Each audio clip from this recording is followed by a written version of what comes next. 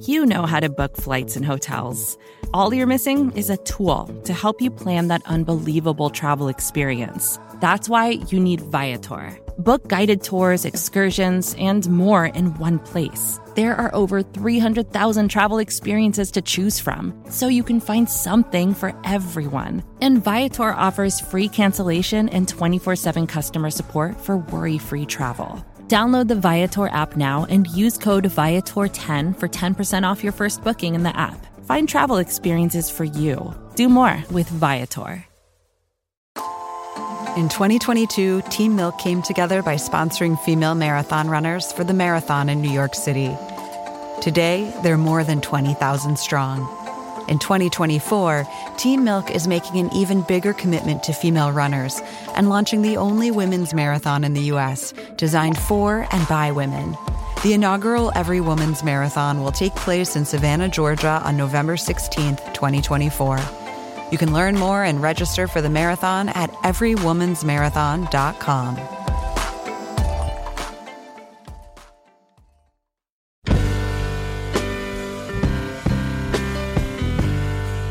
Hello, welcome to the Longform Podcast. I'm Max Linsky. I'm here with my co-hosts, Aaron Lammer, Evan Ratliff. Gentlemen, hello. Hey, we're just in a heated conflict over candy corn. I don't think it was. I mean, I think two of us are in agreement. 2 out of 3 people agree that it's delicious. It was a civil conversation. You guys think it's good. I think it's gross. I don't see how it could be gross. It's just sugar. Who's on the honey. show this week? This week I talked to Jessica Pressler. She writes for New York Magazine and GQ, and I really had a good time talking to her. I will tell you guys this. This episode contains what I believe to be the most awkward moment in the history of the podcast. Ooh. Now that is something to listen further for. Wow. Not going to tell you what it is. Because some fairly awkward shit has already happened on the podcast. No question about it. No question about it. I think that I believe I've topped it. We should do a top 10 awkward moments podcast. Yeah. We got some sponsors today. I got I called Sean Wilsey Sean Wilson at the end of his podcast. That was awkward. Very sorry. Put that in the top 10. Number 4. Yes, we do have some sponsors. One of those sponsors is Warby Parker, who believe that glasses should not cost as much as an iPhone. The whole Warby Parker system is great. They send you glasses, you try them on, send them back, you get glasses, and they are merely $95 with prescription lenses. You can go to warbyparker.com/longform. You'll get free expedited shipping and help support this show. warbyparker.com/longform. Our other sponsor is Tiny Letter. Venerated people at Tiny Letter. I finished the judging for that contest last week. Yeah. I was impossible. They sent me 25 people, all of whom were incredibly deserving, and also introduced me to all kinds of new Tiny Letters. Wow. Yeah, my inbox is Tiny Letter crazy. Gmail should just have like a Tiny Letter tab. I have one. I have one. Yeah. Well, so enjoy your candy corn. It's delicious. And here's Max with Jessica Pressler.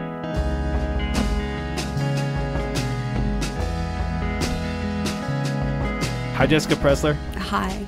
Thanks for coming to Dumbo. We've been trying to do this for a long time. I kept getting pushed aside by New York Magazine colleagues with books coming out. Jerks. Bunch of jerks. Jerks with their books. But I appreciate you finally doing it, sticking with me. There were book pushes, and then there was one time that we were going to do it, and then instead I had a kid. Right. Yeah. Right. Sorry about that. Freaking baby. Yeah. Fucking books and babies. Poor timing. And we were just talking, you just were saying you're from Boston, and you looked at my Red Sox hat, which is on the table here, and I know that you're from Boston, in fact, from Marblehead. Wow. How did you know that? Here's another thing I know. What? When you were 7, you started a magazine. Oh, right, because I put this on my weird website URL that is a placeholder for when I get a creepily real found website. that weird website. So that's excellent. I did. Yeah, you did. Yeah. Yeah, and you put according to your weird website, you already put super embarrassing. you put a bunch of seaweed on your friends. Yeah. And did a fashion we spread made for your magazine. Dresses out of seaweed, and then I created a photo shoot. I only found that weird website earlier today, but the question I'd been wanting to ask you, even before I found that weird website, was you want bathing suit pictures of me when I was a kid? Yes. The whole reason I've got you on this audio podcast was to ask you for bathing suit pictures of you as a kid. No, the thing I was going to ask you about was when you were a kid, Were you a wise ass? I mean, I would say that didn't start until I was. No, yeah, I definitely was. Yeah, I'm pretty sure that I was. You were born wise ass. Probably. I read a lot of like James Thurber and like early sarcastic stuff when I was growing up. So probably that got in there. Were you like a wise ass in all aspects of your life, or only in your magazines where you're throwing seaweed on your friends? Probably if you consulted my elementary school teachers in all aspects of my life. For sure. Because there's a streak in your work. Oh boy. This is not an old boy question. There's a streak in your work of slight wise-assery. Is that fair? I don't know. I feel like we're hovering on the edge of something that makes me uncomfortable. There's a streak of wise-assery. I mean, I don't know. I really don't know. I don't read my stuff after it's done. I hate all of it. Yeah, but you write it. I write it. What are we hovering on the edge of? I don't know. We'll get there. Okay. Is there a streak of wise-assery? I mean, I guess so. Possibly. I don't know. All right. We'll get there, too. Let's go back. Marblehead, Massachusetts. Okay. Making magazines. Did you always know you wanted to be a writer? Was this always the plan? No, like totally not at all the plan. What was the plan? I mean, I always loved magazines. My mom had a lot of magazines lying around. She had a subscription to Esquire for some reason. And, I read like Sassy and all of those magazines when I was growing up. But I don't really think that I knew that was a job that you could do, being a writer for magazines, until like much, much, much later in life. I didn't know what I wanted to do when I was growing up. I sort of drifted aimlessly. I went to art school for a year. What kind of art did you do? I wanted to be a sculptor, but I was unbelievably bad. And it was like the 90s, so my sculptures are all like doll parts and like kind of like grunge influence. Do you still have them? Horrible. No, I don't. I don't even have photographs. Thank God the internet like wasn't really a thing. Yeah, I messed around, and then I dropped out of art school because I was bad. And was that like a tough moment when you like looked yourself in the mirror and were like, I'm not going to be a sculptor? Not really. My friends, like, by the way, like kids who go to art school are like the best. So I had like the best, coolest friends in school, and they were all like really good, and they were all really committed to their art in a way that I was just like, I'm just aimless. So just making these looking doll at how parts. committed they are, I was like, this is not what I'm going to do. So now we're just like, I'm just going to tell you the whole story. Just do like, it. Everything. That's the idea. So I left and I moved to Ireland and was like a waitress for a few months. And then I moved to Prague. And I stayed in Prague for like 2 years and was aimlessly a waitress. That sounds like fun. Yeah, it was super fun. How old are you? 18, 19. Sounds like a good time. Yeah, it was kind of crazy. And there was no internet. So when you went to, there was, I just didn't know about it. When you went to Europe, you like totally disappeared. And so I was like just in a different existence and being like an expat for 2 years. But that like would have gotten weird if I had stayed any longer. So, yeah, they're those people who stay too long and then they're not expats anymore. Yeah. And being a cocktail waitress, I saw those people at an Irish pub. I saw those people all the time. I was among them.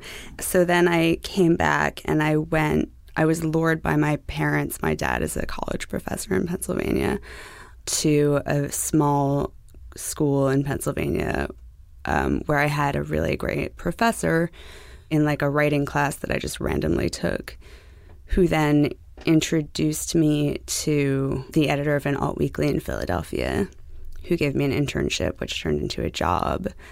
And like, what? Now this is what I do. There's actually more steps to that, but that's basically. Were you writing when you were living your cocktail waitress expat life in No, Prague? and I really, really should have been, Yeah. but I just didn't know. But also it would have been terrible. It would have been like my sculpture probably, so it's just as well. Yeah, but you wouldn't have put it on the internet, so it would have been fine. That's true. No one would have seen it. I had a similar experience waiting tables in South Africa, and I did write about it, and I'm very happy that none of it's on the internet. Really? Yeah. We almost moved to South Africa. Me and my friend, who was also a cocktail waitress in Prague, and then she like broke her ankle and we didn't go. Oh, it's a good place. Yeah. Yeah, I didn't want to. I may have never come back from there. If you really pin me down, I would say I should not have ever left. Yeah. Could have been one of those people who stuck around for too long. Was kind of a weirdo. Yeah, I mean, I like those people. I still do. And by the way, I went back to Prague last year, and everyone was still there. Oh, really? It was amazing. You would have thought it's been like 10 years, more than that. Like 15 years. Yeah, it's crazy. That must have been fun.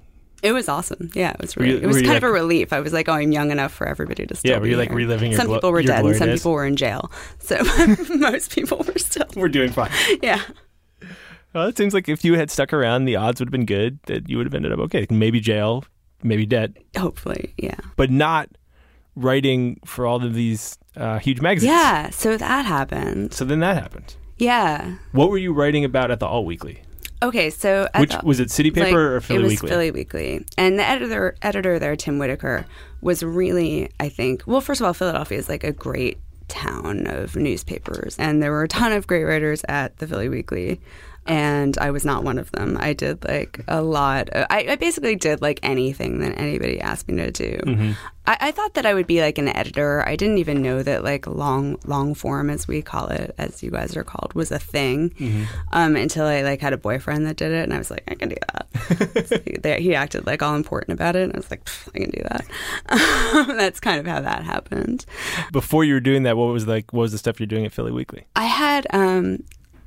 This is so embarrassing. I had like a gossip column. I mean, that was some real wise ass shit, because Philadelphia, if anything, I would say that the wise ass thing probably solidified in Philadelphia, because that is like a tough town. Yeah. And it's also like super easy to make fun of. Bless them. And and they really like encouraged it at the Philly Weekly. Like they really encouraged you. Were you like making fun of like city council or like no people hanging out at the bar? Probably. I mean, probably. Yeah. Probably like city council. And how old were you when you were doing this? 21, 22. I also worked for an Alt Weekly when I was 24, and it was a crazy thing to write about people and then like actually have them read it and then see them around. Oh, terrible. Yeah. Yeah. So I kind of went over the top on that there, because I was really encouraged to by my editors. But I also think that like subconsciously I wanted to get out of Philadelphia, and so I was like, you're just going to burn it down. I was just going to burn it down. Is there something like in particular you're thinking of? It's like when you're talking about like going too far, is there... No, but there was like a tipping point, which is that I wrote an article for the New York Times about Philadelphia. Convoluted circumstances led me to like I called someone on the phone at the New York Times and like pitched them something, and one thing led to another, and I wrote this article, and the headline was, "Is Philadelphia the sixth borough?" And it was a terrible experience writing the article. Like it got edited like by like 9 people. I didn't know what I was doing. Like the editor like had me like interview like her friends and like, you know, the executive editor's friends. Somehow I got, you know, just pilloried for suggesting that Philadelphia was the so sixth inferior. Borough. It was the phrase, the sixth borough. Yes. Yeah. So just basically run out of town. Yeah. In fact, like last year, I saw a guy at Roberta's in Brooklyn, and he like yelled at me about it. Really? Yeah. So it was Philly people who were aggrieved by being called the sixth borough. Everybody was aggrieved. Yeah, New York people were aggrieved, but Philly people were like really aggrieved. I reread that article today, and there's one. You did. So you were asking. That was a leading question. No, I was hoping for something from like your Alt Weekly days where you called someone an asshole and like you had to see them at a bar. Oh no, that happened like on the regular. That didn't stick out. It was when you called people an asshole in the Times that it was a thing. Yeah. Yeah. Well, there's this. I didn't call anybody an asshole in the Times. It was like super innocuous. And by the way, I was quoting somebody when I said it was the sixth borough. Which is very clear in the story. Right. But for anyone people can't read, which is the thing that I've learned. That's actually a major theme of the podcast. People don't read. People can't read. They can't read. There's one turn of phrase in that Time story, which was like 2005. Oh my God, I can't believe you read that. Which I really liked. It was like this. There was like this one moment that felt like a Jessica Pressler line, and it was like you called Philly a flyover city, and then like it set off in like M dashes. It was like train over. And the rest was all like pretty timesy and straight ahead. But that one felt like a little little Pressler dig. I liked it. I wonder. I don't know. The whole thing was so worked over. Yeah, well, okay, so you wrote that story and then like got jumped on. Do you think people jumped on you not just because of the Six Borough thing, but because you'd been in the Alt Weekly like zinging people a bunch? Probably. Yeah. Yeah, probably. If the goal was to like burn it down, that was a pretty great like final knock down the bridge. I mean, you could look at it that way. Like, How drop do you the look mic. at it? Yeah. Six Borough and I'm out. Can never come back to this town. I really didn't know that I was going to have that reaction. I thought they'd be happy about it. It was like a love letter to Philadelphia as far as I was concerned. I was like, I'm saying it's cool, guys. What? So, that was not received well. When does this boyfriend writing long articles come along that makes you think you can do that? It was probably around the same time. Yeah, he was writing, or he was, fairly established magazine writer. And I was like, well, that looks cool. Like, and he got to like travel and go to Croatia and like do cool things and spend ages writing something. And I was like, that seems really like a fun thing to do. So I'd actually left though. I moved. Left Philadelphia. Yeah, I had moved to New York. The Times. Yeah, I dropped the mic and I was like later. Yeah.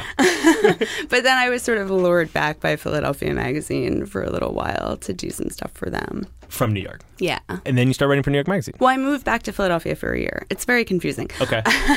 What happened was I left Philadelphia, dropped the mic, and then came to New York and was doing like a bunch of like random freelancing stuff, including I had this amazing job at In Touch Weekly stalking celebrities.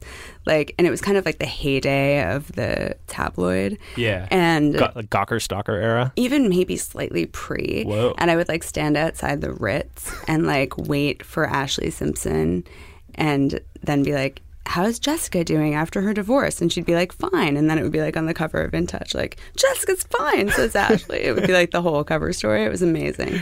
And then you like be walking in New York and pass a newsstand when New York still had lots of newsstands and you'd see In Touch Weekly and would you be like, scoop? Yeah, I mean, kind of. No, I didn't really care at all. It was just like a weird way to, in fact, I didn't stand outside the Ritz. We got to, go into the Ritz and expense martinis and I could like bring a friend and it was super fun and they had all kinds of money. So I did that. And then I moved, and then I was like, it's time to like get serious and become like a serious magazine writer, like my ex-boyfriend, and kick his ass. So you picked up the mic and went back to Philly. So I went back to Philly for a year. Yeah. What were those first stories that you were looking to do? I don't know that I was really looking to do anything in particular, and I can't even remember what the first stories were. But I was kind of looking to learn. I'm kind of glad to hear you say that because I couldn't find any of them. Oh, good. Well, that's probably just as well. So maybe you should just skip that shit. I think I just wanted to learn how to do it. And it was a good place to learn without people seeing it, basically. To like work out, the kind of messy mechanics of figuring out how to make a long story work. And it was super great because like Mo Tasic was there and Dan P. Lee was there.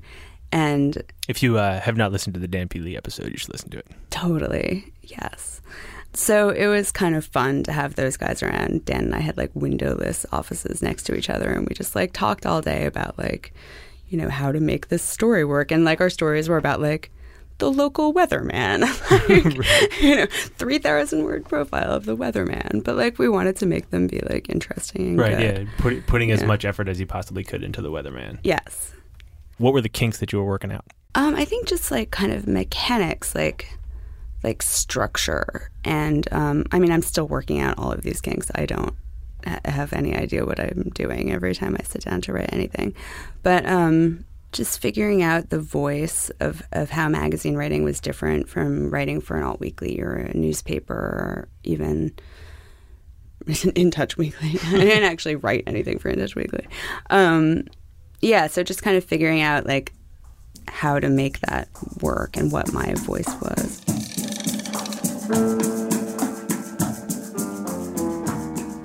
Hey, it's Max. I'm going to pause things quickly and tell you a little bit about our sponsor this week. It's Warby Parker. We are huge fans of Warby's over here. They also sponsored the launch of the Longform app last month. You've downloaded the app, right? Free, iPhone, iPad, go get it. Anyway, we're huge fans of Warby's, and it's not just because their glasses look great, which they absolutely do. It's also not just because their glasses are affordable, which they most certainly are. Warby glasses start at just $95, actually. Here's another reason why we're such huge Warby fans. For every pair they sell, they give a pair to someone in need. So go get yourself some glasses. Go to warbyparker.com/longform. That's warbyparker.com/longform, and you'll get free expedited shipping. Warby lets you try any pair of glasses risk-free. It's super easy. They've got this home try-on program where you choose up to 5 pairs. They send them all to your house, and then you just pick the 1 or 2 that look best. You're good to go. Couldn't be easier. Get started now. warbyparker.com/longform. Buy a pair of great-looking glasses, and you'll also directly be helping our show. Thanks to Warby for its continued support of Longform. We really do appreciate it. Okay, let's get back to Jessica.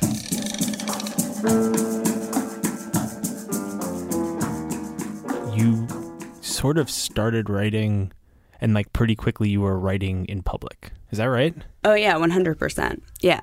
Like you were not keeping tons of journals in Prague and then just started doing it. Like when you were writing for people. Yeah. That feels really different to me than a lot of writers, I think. Yeah.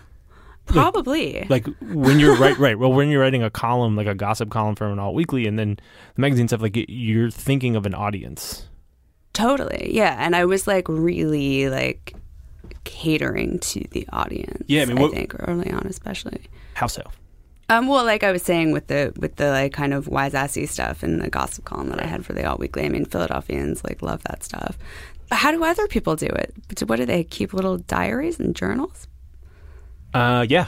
Really? Yeah. Well, I mean, I think there's a strain of people who do this work who got into it because all they wanted to do was write, and this was a way to get paid to do it, maybe, which is different than starting out and basically like the first things you're writing are being read by people and designed to be read by people. Yeah. Just start like, I mean, I think everyone's pretty focused on their audience, and sometimes people say they're not, and I don't totally believe it, but it does orient you differently, I think. Yeah, I mean, it was a job. Like, it was how I survived, sort of.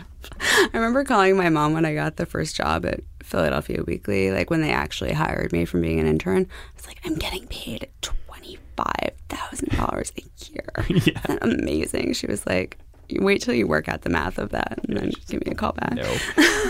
Yeah, I had the same experience. I was living in Tampa, Florida, and I was like, this is going to pay for rent and like a bunch of beer. I'm golden. This is amazing. Right. All I have to do is write articles. That's all you need. It's incredible. Yeah.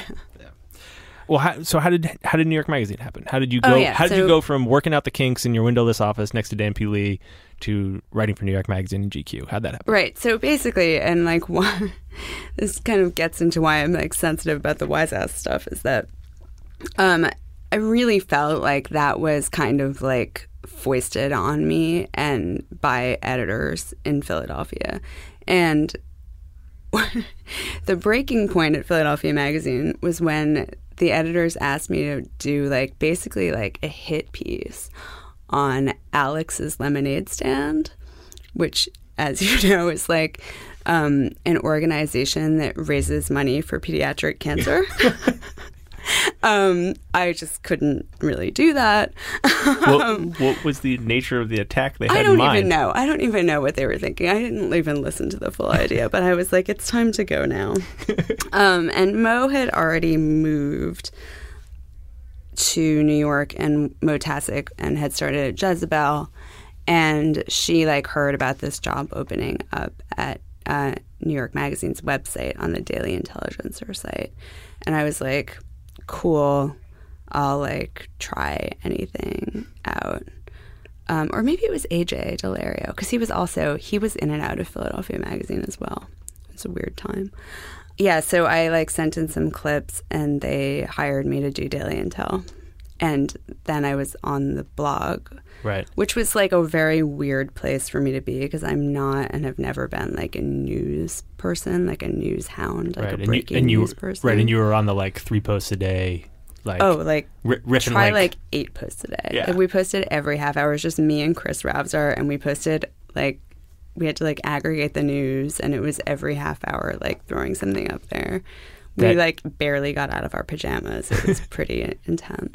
And since then, you've been writing about Wall Street, and you started writing about startups for New York, and I definitely want to talk to you about that. And then also writing stuff for GQ.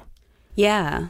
Kind of this wide range of articles. Do you feel like there's any like through line between all those things? Is there like any kind of common theme? Like what basically, like, what are you looking for in a story? I was thinking about this because I knew that you were going to ask it, but then I like sort of forgot to think about it. Think of an answer. I think that the through line with all of these things is that I really like hustlers. Like I really like a story about like a person who like kind of like comes out of nowhere and like really tries to like do it for themselves. Why do you think that is? Well, I kind of think that maybe it's a quintessential New York Magazine story, and so it's kind of like a City Magazine story, and Philadelphia Magazine was, so it's almost like a reflex from City Magazines, possibly. But also those people are just easy to like, kind of. Like even when they're, you know, sort of terrible, they're easy to like. Well, they're potentially easier to write about because they kind of inherently are selling themselves. Well, that is true too. Yeah, it's interesting now to hear you say that because I feel like Lloyd Blankfein. See, I was going to say Blankfin. That would have been wrong. In that story, very quickly, you like have him at a diner and have him making like Brooklyn one-liners, which kind of puts him in that context as well. Like I remembered that story a little differently, but then like reading your stuff kind of in a row, like it was very early on. It's like, this guy's the CEO of Goldman Sachs. He is worth bajillions of dollars. But you should not forget that like he's a kid from Brooklyn and he sits at a diner and he makes bad jokes. Right. And to get from there to here, there must have been some hustling along the line. Oh, yeah. I haven't read that story since I wrote it because I feel like so confounded by him still. Like I still don't understand that trajectory totally. And I suspect that there's like, you know, daddy issues and all kinds of stuff like that. But I never really got it. I didn't have that much time with him. That's a hard story. Oh, yeah. And it was like anytime I made a call to anybody that was like, you know, out there, I'd get like a call from Goldman Sachs. It was like they were bugging my office. It was like anytime I called anyone to try to find out anything, they'd be like, "Hello, we know that you just called so and so." Like it was kind of weird. Also, you're wearing a blue shirt. Was that one you picked or one you were assigned? I was assigned it, but I would have picked it if I wasn't assigned it. I mean, because it's ambitious. Like, I mean, I'm surprised we even really got him to talk to you. Like, what is he did not give any interviews after. It was the first interview he had given in about 2 years. Yeah. Well, why? How'd you get him to do that? I mean, I had been badgering him for 2 to 3 years. And I think part of the reason is probably that from being on the blog during the financial crisis, I sort of took on the Wall Street stuff. Because I don't know, I was trying to like endear myself to my employers, and it became like interesting to me. Actually, I sort of found that the way that the narrative skewed was actually, this is a controversial statement, it was actually kind of unfair to Goldman Sachs. I mean, you're a Goldman Sachs defender. That's what you're telling me. Not really. It's more like there were other players that were as bad, even worse. And we're seeing that now, but at the time, Goldman was getting all of the hatred. Like there were stickers everywhere that said Goldman Sachs, and they were on Saturday Night Live, and it was really over the top, like how much fury was leveled on them, as opposed to J.P. Morgan or Countrywide or, you know, any of the other terrible players in the mortgage, Deutsche Bank. So is that part of your... Like, Deutsche Bank doesn't roll off the tongue as easily as Goldman Sachs. There's no good, like, greedy Deutsche Bank puns. Yeah, so... So was that part of your pitch, kind of? That was kind of part of my pitch. Like, how do you... Like, from the eye of the storm, like... But, you know, I don't feel like I really got it. But that was what I wanted. I'm interested in that pitching thing. How like, naked do you get with those pitches? Like, how clean do you come on your own motivations? And... Like, how much are you selling people on doing a story? Well, it depends on who the person is, and something like that was definitely, like, an effort. Right. Yeah, I'm sure. Yeah. Like, a large effort. I mean, New York Magazine is not a natural outlet to give that interview to. I badgered them for a very, very, very long time. That's a good lesson. Yeah. And then I was like, I'm going to do it anyway. Right. Which is a thing that you have to say sometimes. I'm going to do like a write around on this.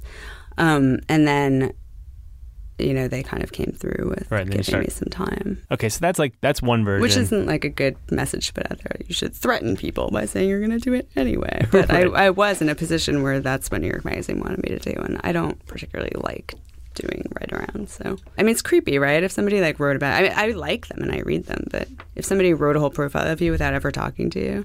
So that's one end of the spectrum, is like, how do you get the CEO of Goldman Sachs to give his first interview in 2 years? And the answer is basically like badger him and threaten him, but but nicely, but politely, but super politely, and like very charmingly. And then how do you pitch the fine gentleman at Washio? Oh, that didn't need to be pitched at all. Right. Well, for context, you started writing about sort of Silicon Valley startups, and there's a couple pieces. The most recent one was Airbnb, but then there was one before that was about the various men, and they're all men, trying to disrupt laundry. Mm-hmm. And the leader in that very crowded space is Washio. Right, with an app that you can order your laundry picked up and delivered on your iPhone. Uber for laundry. Yes, Uber for laundry was the line that I heard a lot. So I wanted to do something that was like, what it was like to like work at a startup, basically. And I had sort of like done like a story on Warby Parker that was, kind of whatever. It was for our fashion issue. And the culture was intriguing a little bit. It's like so different, but not really. But wait, which culture was different? Just the culture of startups. Yeah. And office culture is quite different than like magazines. Yeah. Well, certainly. Yeah, definitely from magazines, but from most office jobs, I think. I want to do something kind of like about like be inside of a startup a little bit, and I wanted like a fun, lighthearted startup. Right. I found these like laundry startups that there was multiple ones. There was a post about them on Valleywag and on TechCrunch. One of the things is that when I was looking for a startup, it was like the possibilities were like endless. Right, like it was just totally overwhelming. So I was taking ages. Especially if you're looking for a you use the word fun, but also maybe like frivolous, like a little frivolous. I wasn't really looking for something frivolous. Okay. I just didn't want it to be like a business, like super like math oriented, like about coding, whatever, right. Like bored. I wanted it to be something comprehensible to the average person. So I came across these laundry startups, and there was more than one of them, but I was taking ages to like decide on like how to approach the story. Because I wanted it to be about the culture of these startups. And I thought that maybe we'd been taking it all a little bit too seriously from the outside.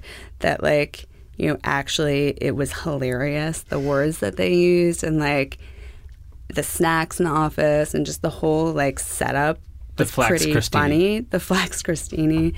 Yeah, the lingo, just, like, the super rawness of it. We were all taking it really seriously. Like, it was, like... This is like, we're changing the world. It's like, okay, they're changing the world. Who's we? I kind of feel like the media was taking it quite seriously. I mean, not necessarily the culture, but like they would write about startups like they was, normal. Right. There was like 4 laundry startups. Or so then Adam Moss is like, you have to decide on a startup, basically. And I called up Jordan at Washio, and he was like, so much fun to talk to on the phone. He was like a former child actor, and he was super talkative.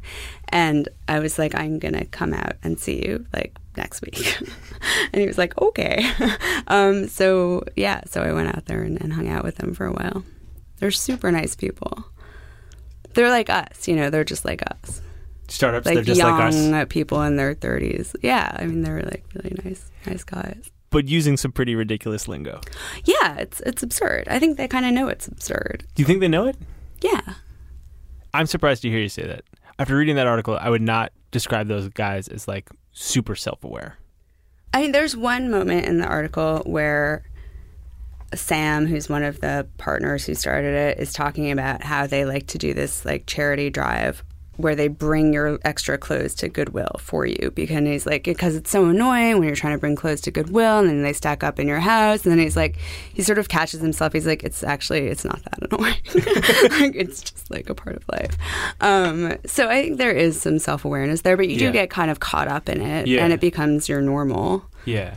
There are several kind of like asides in that story, and in some other stories of yours, I guess, that are kind of like they're perfect, but they're biting. You know, like there's one in there like where you describe someone, I forget which one of the guys it was, but you describe someone as like furrowing his brow or something in the style of someone who has not contemplated the fact that he will ever age. But that's true. That's exactly how he said it. It's like, that's how all these people talk. Well, I'm not doubting the veracity of the description. I said it's perfect. Yeah. But it's not the description of someone who's particularly like self-aware.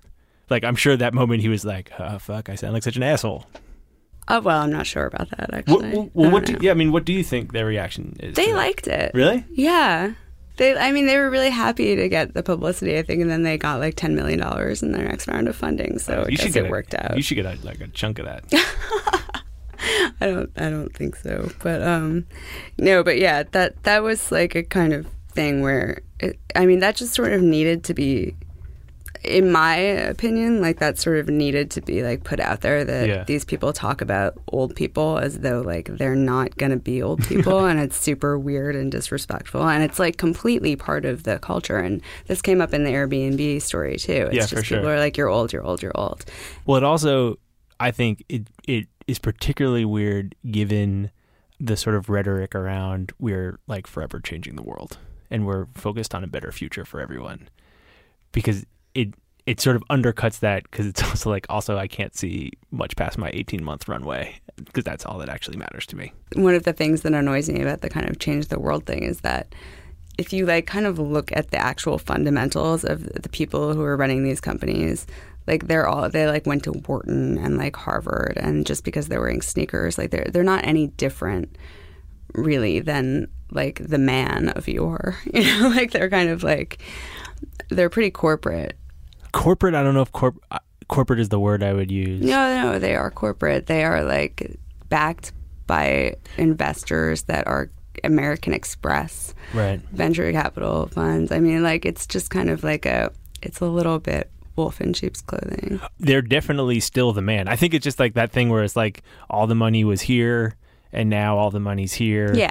But the whole like pretense that they're like different and that they're like conscientious companies, right, and better to their employees because they keep snacks around, and really that just keeps you in the office longer. Right. Well, that whole thing about like we have the vacation policy thing is pretty incredible. Yeah, that's like the apex of that. Right. Yeah. We have no vacation policy, and we encourage you to take as much as you want. Right. So or you'll never none. take it. Exactly. So that interests me a lot about those companies. Right. So but that's skepticism. Like you went in skeptical. Yeah, totally. And your skepticism... That was kind of the point, to be, like, skeptical. Right. Yeah. And your skepticism was confirmed. Yeah, pretty much. So if you went in skeptical and your skepticism was confirmed, mm-hmm, and there are some kind of, like, zinger lines in there, why are those guys happy with that story? I don't know. I kind of think that part of the culture is to be, like, shameless or to put on like with any amount of press that you can get, and I don't totally know why that is, and also just to kind of put on a happy face, right? Be like, well, yeah, I mean, or also they can just be like, look at this big long article about Washio, and like most people won't read it. They'll just be like, wow, that's great, you guys, congrats on your big long article. It's over 4,000 words. Right. Yeah, right. Yeah, I do think like shamelessness is a pretty important part of that job, that startup. Of being like a job. Founder of anything, for sure. Yeah.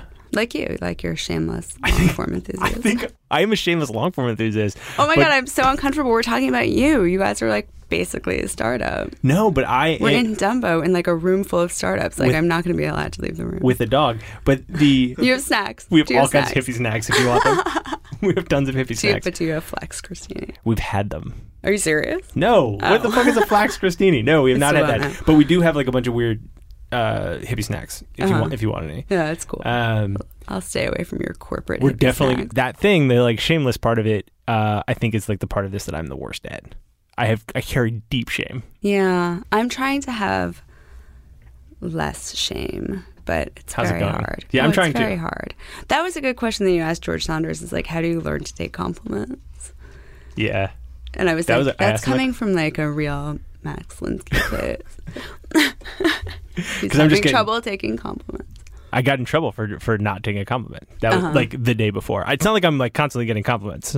I should just point out. It was a little bit humble braggy. Due to the shame. That was like one compliment that I got in January. that was the compliment I got then that month. Anyway, yeah. Well, we can talk about my shame at a later date, maybe. Maybe this isn't the It's right. a whole other podcast. But there are shameless things we could talk about. Uh-oh. I know about some shameless things we could talk about. Oh, no. This is where it takes a turn. Let's talk about the stories that you write for GQ. Oh, okay. Sure. Those aren't shameful. Well, the Adam Driver one was kind of shameful. For Adam Driver or for you? For me. Why? It was just not good. What was embarrassing about it? I haven't even read it, so you can tell me about it because I can't even talk I about don't it. know if I can like properly articulate why it was embarrassing. I mean, it was just like, he's an interesting guy, totally pleasant and nice and very into his work, and it was just kind of like a nothing interview. And then I got home and I was like, shoot, what do I say about this guy? He's really, like normal and kind of nice. And Did you write a piece that like he's a normal, nice guy? I think so. I have no idea what happened. It was like all a blur. I went to like a fugue state and I wrote this thing. But I know that he sent me flowers afterwards, and that's never a good sign. How come? There should be something that bothers people about. Oh, If you truly did your job, then they should be a little bit more they uncomfortable. should be just a little bit like, because, you know, nobody's perfect. Except for Adam Driver. Except for Adam Driver. How do you approach those celebrity profiles that you're doing for GQ? And do you turn any of them down? Yeah. This has I- sort of been my year of yes, where I've said yes to a lot of things, Okay. including like Adam Driver, which I probably That sounds should have really said like no to. self-helpy. Yeah. Well, it's fun. It's Yeah. like it's like a good like palate cleanser in between writing like long stories about business and Right. and really like thinky things. It's fun to just like go to LA and spend like a few hours or days with a celebrity person. I don't really know if I have like I actually don't have an approach. I don't like really have a plan, and sometimes that works out and sometimes it doesn't. What's the time it worked out? Basically. A time that I think Adam Levine kind of worked out. I just kind of showed up and we just like hung out for like a long time. You wrote one about Channing Tatum. Yeah, that worked out. That was fun. That was like definitely an experience of just being like, I'm just going to go with it and see what happens. That one seemed like it got a lot of attention. Well, yeah, so I spent the night in the desert with Channing Tatum on a whim. So there's always an activity with these celebrity profiles, which people think is like fake, and it is fake, but it's also like kind of great, like to have something to do with somebody that you don't know. Like Right. it's Beats kind like of, sitting in a hotel room with like Yeah. waters that you don't drink. Yeah. So his idea was to go out to this bar in the desert outside of LA, like probably 2 hours outside of LA, that he had read about. It was in like a ghost town. And on the way there, it sort of turned out he was like, yeah, I brought my sleeping bag because I was thinking, like, I think he thought he was going to, like, kind of, like, ditch the interviewer and be like, I'm going to, like, camp out in the desert by myself because that's kind of what he's like. Or maybe his friend would come out and meet him. And I was like, I want to go camping in the desert. And so we sort of did that. But then we also made friends, and they, like, let us stay at their friend's house. And it was this kind of, like, whole collision of hilarious events in this ghost town. Right, involving a lot of tequila. Yes. Part of the reason that one got attention, I think, is because it just like broke that mold a little bit, you know? Like the knock on those kinds of pieces is that they're pretty formulaic. Right. And at least that one felt like you two did kind of go to the desert and get pretty drunk, and it was like a little weird, but mostly fun. Yeah. But there was also this like, I think Emma Carmichael wrote about it on Gawker afterwards. There was it fit with like the Edith Zimmerman piece on Chris Evans. There was this whole kind of conversation that started about men's magazines assigning women to go cover men. Right. Well, that always struck me as sort of silly because men's magazines assign men to cover women all the time. And it's not that weird. It's not like I don't think that they were like, You don't think it's a thing? go flirt with him, sweet tits. Like, it wasn't like so. Like, I can't even imagine like my editors at GQ like even having that. Like, that was just a say. And also it was such like a palsy thing. Like, it didn't even occur. I think it's in the story. Like, at like one point he calls his wife and she's like, "Oh, it's kind of weird that you're in the desert with a girl," and he was like, "Oh yeah, like that is weird." It's like, "Oh yeah, well, let's go back inside and talk to our friend Ordinary Tom that we met at the bar." Also, by the way, the best part about that is that so we had this like kind of epic night, and it was like the easiest story I ever wrote because I just had to say what happened because it was like so much stuff happened, and it was also super indicative of his personality. But then like probably a year or maybe even 2 years later, right before Magic Mike came out, I ran into Channing Tatum at Fetzau in Brooklyn, and I was with a bunch of my friends, and he and his like friend came over and like bought us all drinks, and like we all hung out. But no one went camping. Great. You didn't like go camping in Prospect We didn't Park? go camping in Prospect Park. But it was like, all right, Channing Tatum, my pal, in Brooklyn. Where does that fall on the like getting flowers sent to you? That's a different thing. I have some more questions for you, and then we'll let you go. Okay. You were married to a journalist. I was married to a journalist. I did not get enough research done. Really? I was, yeah. Oh no, it's sorry. okay. No, it's okay. I was married to Ben Wallace, who now works in New York Magazine. It's all good. We're friends. He also worked at Philadelphia Magazine. Okay. Yeah. But, you know, journalists shouldn't necessarily be married to each other. Well, I got to tell you, that's an interesting way for that to go, because what I was going to ask you was, how is it like to be married to a journalist? Great guy, super great writer. Not the boyfriend that I was talking about previously, just to make that totally clear. Yeah. Nah, it's kind of weird. I'm glad you asked. Maybe it'll be good that it's like out there because nobody asked me about it because everybody's like super weirded out that we work in the same office together.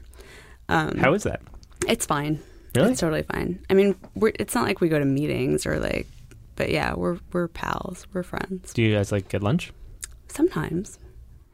Was both being in the same profession part of what went wrong? Probably a little bit. I mean, like you have the same exact neuroses basically, and well, also like. Let's get into the therapy portion. Well, this is Are you married to a journalist? No, I'm married to she teaches 8th grade special ed at a public school in Brooklyn. She's winning like all of the karma points for our household. Yeah. It's like pretty instant. There's a lot of days where I come home and I'm like, you will not believe this thing that happened on the internet today. And she's like, today a kid threw a chair at my head. Oh, man. And it's like, I'm going to shut the fuck up about the internet now. That doesn't matter at all. I sort of appreciate the fact that exactly that I can't go home every day and keep talking about the same shit that I've been talking about all day at work. Well, fortunately, I can because I'm now married to a consultant who reads everything but doesn't actually like, traffic in it. So he can like totally talk about it with facility, but well, that's good. Yeah, I mean, she can too. She's right.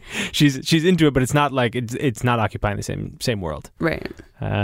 So I guess the answer to that is that it's hard. But no, I mean, like a lot of my friends like kind of like only wanted to like date journalists. I mean, it's like it's really compelling to like be with somebody who like gets you and like gets how weird you are, and like that's why Ben and I are still friends, I think. Yeah. Do you think it made you a better journalist?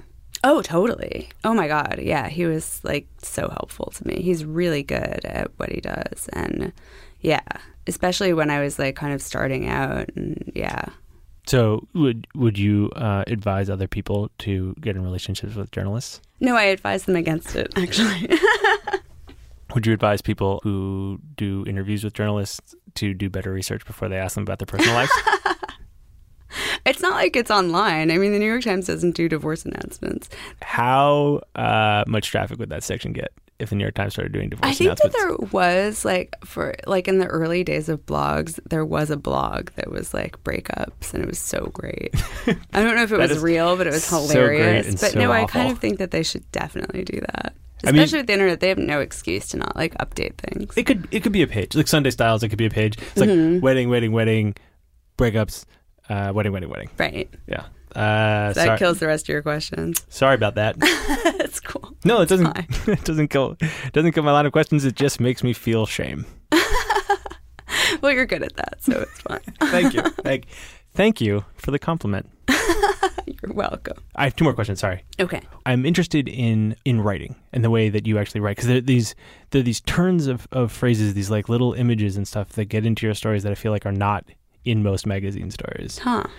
This is going to be a very dudish one of me to pick out, but the story about Diana Passage, you describe her as having a grapefruit tree figure, which I thought was funny. Which I thought was pretty great. And then I don't remember writing that. But okay. And another thing that I noticed was that you use the word besotted a lot.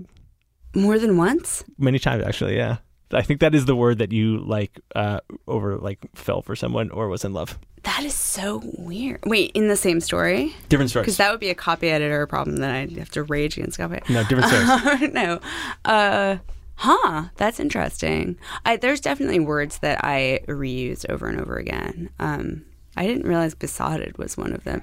Definitely like the grapefruit tree. I mean, like sometimes like stuff just pops into my head. I have no idea. Does it just come to you, or is that something like, or that line about the kid furrowing his brow like someone who had never thought about himself aging? Like, yeah. Is that something that you put down in your notebook, or does that come to you later? Does it come while you're writing? I think it came while I was like writing the sentence. I mean, like the like idea was there that like I was like, man, these people talk about it like they're never gonna get old. I mean, like, right? You know, right? Yeah. Those things aren't coming to you while you're reporting. No, not at all. No, in fact, well, getting to the like wise ass thing and how it bothers me in a minute.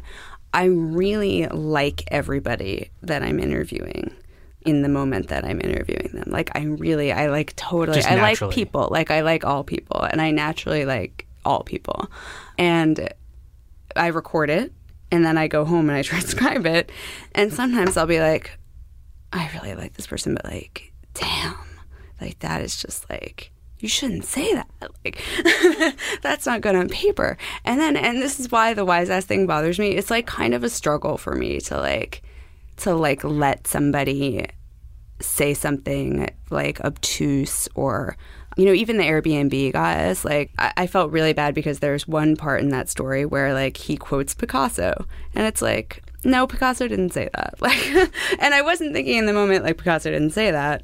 It was later I like Googled the quote and I was like, Picasso didn't say that, and I was like, oh my God, these guys are like always quoting people, like, and it's kind of like this like part of this culture. And I feel like it's like important to not let your liking for people impede like your kind of judgment on the situation. Do you think that has the effect of people loosening up and opening up to you, and then reading the story and feeling like they kind of got burned? I really worry that is the case. But like also, this doesn't happen all the time. Like people will sometimes say to me, and they'll be like, I'd never let you interview me. And I'm like, that is like first of all, that's like, you should never say that to me, like, or to any journalist, because that's like super rude. Hold on, I'm just crossing off a question. But also it's like I probably like 80% of people like are happy, not like sending flowers happy, but like, you know, are fine and like feel like they've been hurt or whatever. And then some people are not happy, but I do think that like, and the reason the wise ass thing bothers me is that I do think that I try, and I don't know if it works, and maybe it doesn't. I try to like convey what it's like to be with the person and like to like them. So you kind of end up, I'm hoping that you kind of end up liking this person even though they say these kind of obtuse things. Liking them sort of in spite of themselves. Yeah. Do you think that you take them seriously? Oh, yeah. Yeah. What do you mean? Well, I mean, okay, so taking that like Picasso quote as an example. Yeah. Right? Like, I would argue that, like, if you want to think about like the HBO show Silicon Valley, which is what prompted you to write about this stuff, like that could totally be a scene in that movie as some dude quoting Picasso. He wouldn't even have to get it wrong. Just the idea of quoting Picasso is sort of a suspect move. Right. The fact that the quote is wrong for sure, it's super telling. but it undermines some credibility of a person who's running a $10 billion company. Well, as it should.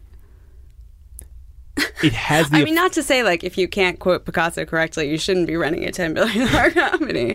But, I mean, a good rule of thumb is if you can't... The point is, I mean, I think kind of overall is that these are kids. These are, like, this is the world that we live in. Like, that people are walking around, like, you know, being like, George Bernard Shaw said that, like, I should disrupt the world and, like, fuck everybody. You know, like, that's kind of their, like, scene. And I'm sure that he expected that, you know, when he said that I would write something like, Picasso said creativity comes from constraints. He said, like, staring into the middle distance of the restaurant that he, like, you know, founded his company at 7 years ago. And, like, the fact that people are used to being reported on like that is kind of fucked up.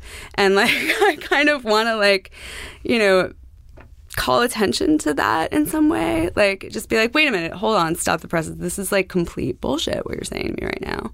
And because this is bullshit, I don't know what else is bullshit. Okay, what you're offering there is actually like a critique of his hustling practices. Like, he's not... What that his is hustle like... is bad. He has a bad hustle. He has a bad hustle. He has a $10 billion hustle, but it's kind of like there are holes in his hustle. That's funny. That's probably true. Because I was thinking, like... I'm a crisis PR person, like, in a... Well, it's funny because, like, I read that story and I'm like, seems like you don't take those guys super seriously. But in fact, they have to be taken seriously because they have sort of stumbled in a way into this thing that's now worth massive amounts of money and taking up, like, lots of public funds and figuring out how to deal with. They have to sort of be reckoned with. And what you seem interested in is finding the holes in that hustle to sort of point out that it's not all quite as earnest and above board as it seems. Well, yeah. Or straight ahead. Yeah, and I think it's not like even like, oh, your PR is bad. It's like that's the story. Is that, like, it's not this a PR company thing is like, to quote we're really Picasso. great for the world. And it's like, are you great for the world? Like, I don't know. Maybe there's, like, a bunch of underlying problems here that we should, like, take a look at. And part of it is just, like, I just don't want to, like, live in a world where these things, like, totally slide by. And I want to, like, be able to call attention to them in a not boring way. Right. Because, I mean, that's true. Like, I mean, it's funny. It's like, funny. It's and the stories also, are entertaining. It is legit. No, but it's legitimately funny that we live in a world where, like, a pair of 30-year-old art students can start a company, like, out of their bedroom that is, like, this kind of kooky idea of, like, sharing room. And it becomes, I'm saying 10 billion. I don't know if that's the correct figure, but a $10 billion company. And it's like, meanwhile, the New York Times is worth, like, $1 million. It's like, what? I don't even know. It's funny, sad. It's funny, tragic. It's weird. It's like a weird time to live. I don't know what it means or anything, but it's super weird. And we should just, like, kind of get out of the... I feel like it's like get out of the, like, narrative of, like, people are changing the world or like you know, I don't know. I kind of think that maybe the jokes or, like, I use the humor. I'm trying to use the humor to, like, kind of shake up how seriously, like, we've been taking things or you know, call attention to the fact that maybe we should be paying attention to different things. I don't know. I think that I misread those stories. Well, people can't read. Just kidding. Well, I mean, I only read the first paragraph, but no, I think I misread those stories. I think the question I wanted to ask you after reading Or maybe I miswrote them. No, that's not where I'm headed. This is my shame, Jessica. This is my shame. Don't try to out-shame me. It's my shame we're talking about here. No, the thing is, like, the question I was going to ask you, the last question I was going to ask you was, like, it doesn't seem like you take this stuff very seriously. What do you take seriously? What do you think you'll be writing about in the future? Like, is there something that you don't kind of have to, like, joke your way through because you kind of don't take it super seriously? And I think what you just said is, this is super serious. This is, like, very important. And these guys are kind of getting a pass. Yeah, no, that is exactly what I'm saying. And, like, it's kind of like if you have to tell people that story or if you have to make people laugh to tell them that story, like... Yeah, I think that people, this is, like, kind of tuning my own horn in my new, or our new plan of not being shameful, but, like, I think that that was an issue where it had been written about in like a pretty dry way. Like the conflict had been written about in a very dry way, and people were not really grasping what was going on. And I think if you can put it in like a way that has like color and humor and like, you know, characters, then it makes it more useful. It makes it easier to understand what's going on. And it makes it easier to see like where the hustle is and who's hustling. Yeah, and everybody's hustling. And I think that's kind of like what the end of the story is. It's just like everybody has a different hustle going on. So what's your hustle? I have no hustle. I have no game. I don't know. I don't have one. It's I'm still bumbling through. Everything. It's a classic hustler line. Yeah, no, I seriously have no idea what I'm doing. None. That seems like a good place to end it. Jessica, thank you. Okay, thank you. Thanks for listening to Longform. I'm Max Linsky. My co-hosts are Aaron Lammer and Evan Ratliff. Our editor is Jenna Weiss-Berman. Our intern this week, Rachel Mabe. Thanks very much to my guest, Jessica Pressler, for taking the time. Aside from that one moment where I felt absolutely awful, I had a really wonderful time talking to her. Go read her work. It's excellent. It'll make you laugh. Thanks to our sponsors, Tiny Letter and Warby Parker. Go to warbyparker.com/longform. You'll get free expedited shipping on your next pair of great-looking glasses. We'll see you next week. That's the time you get me running, and you know I'll be around.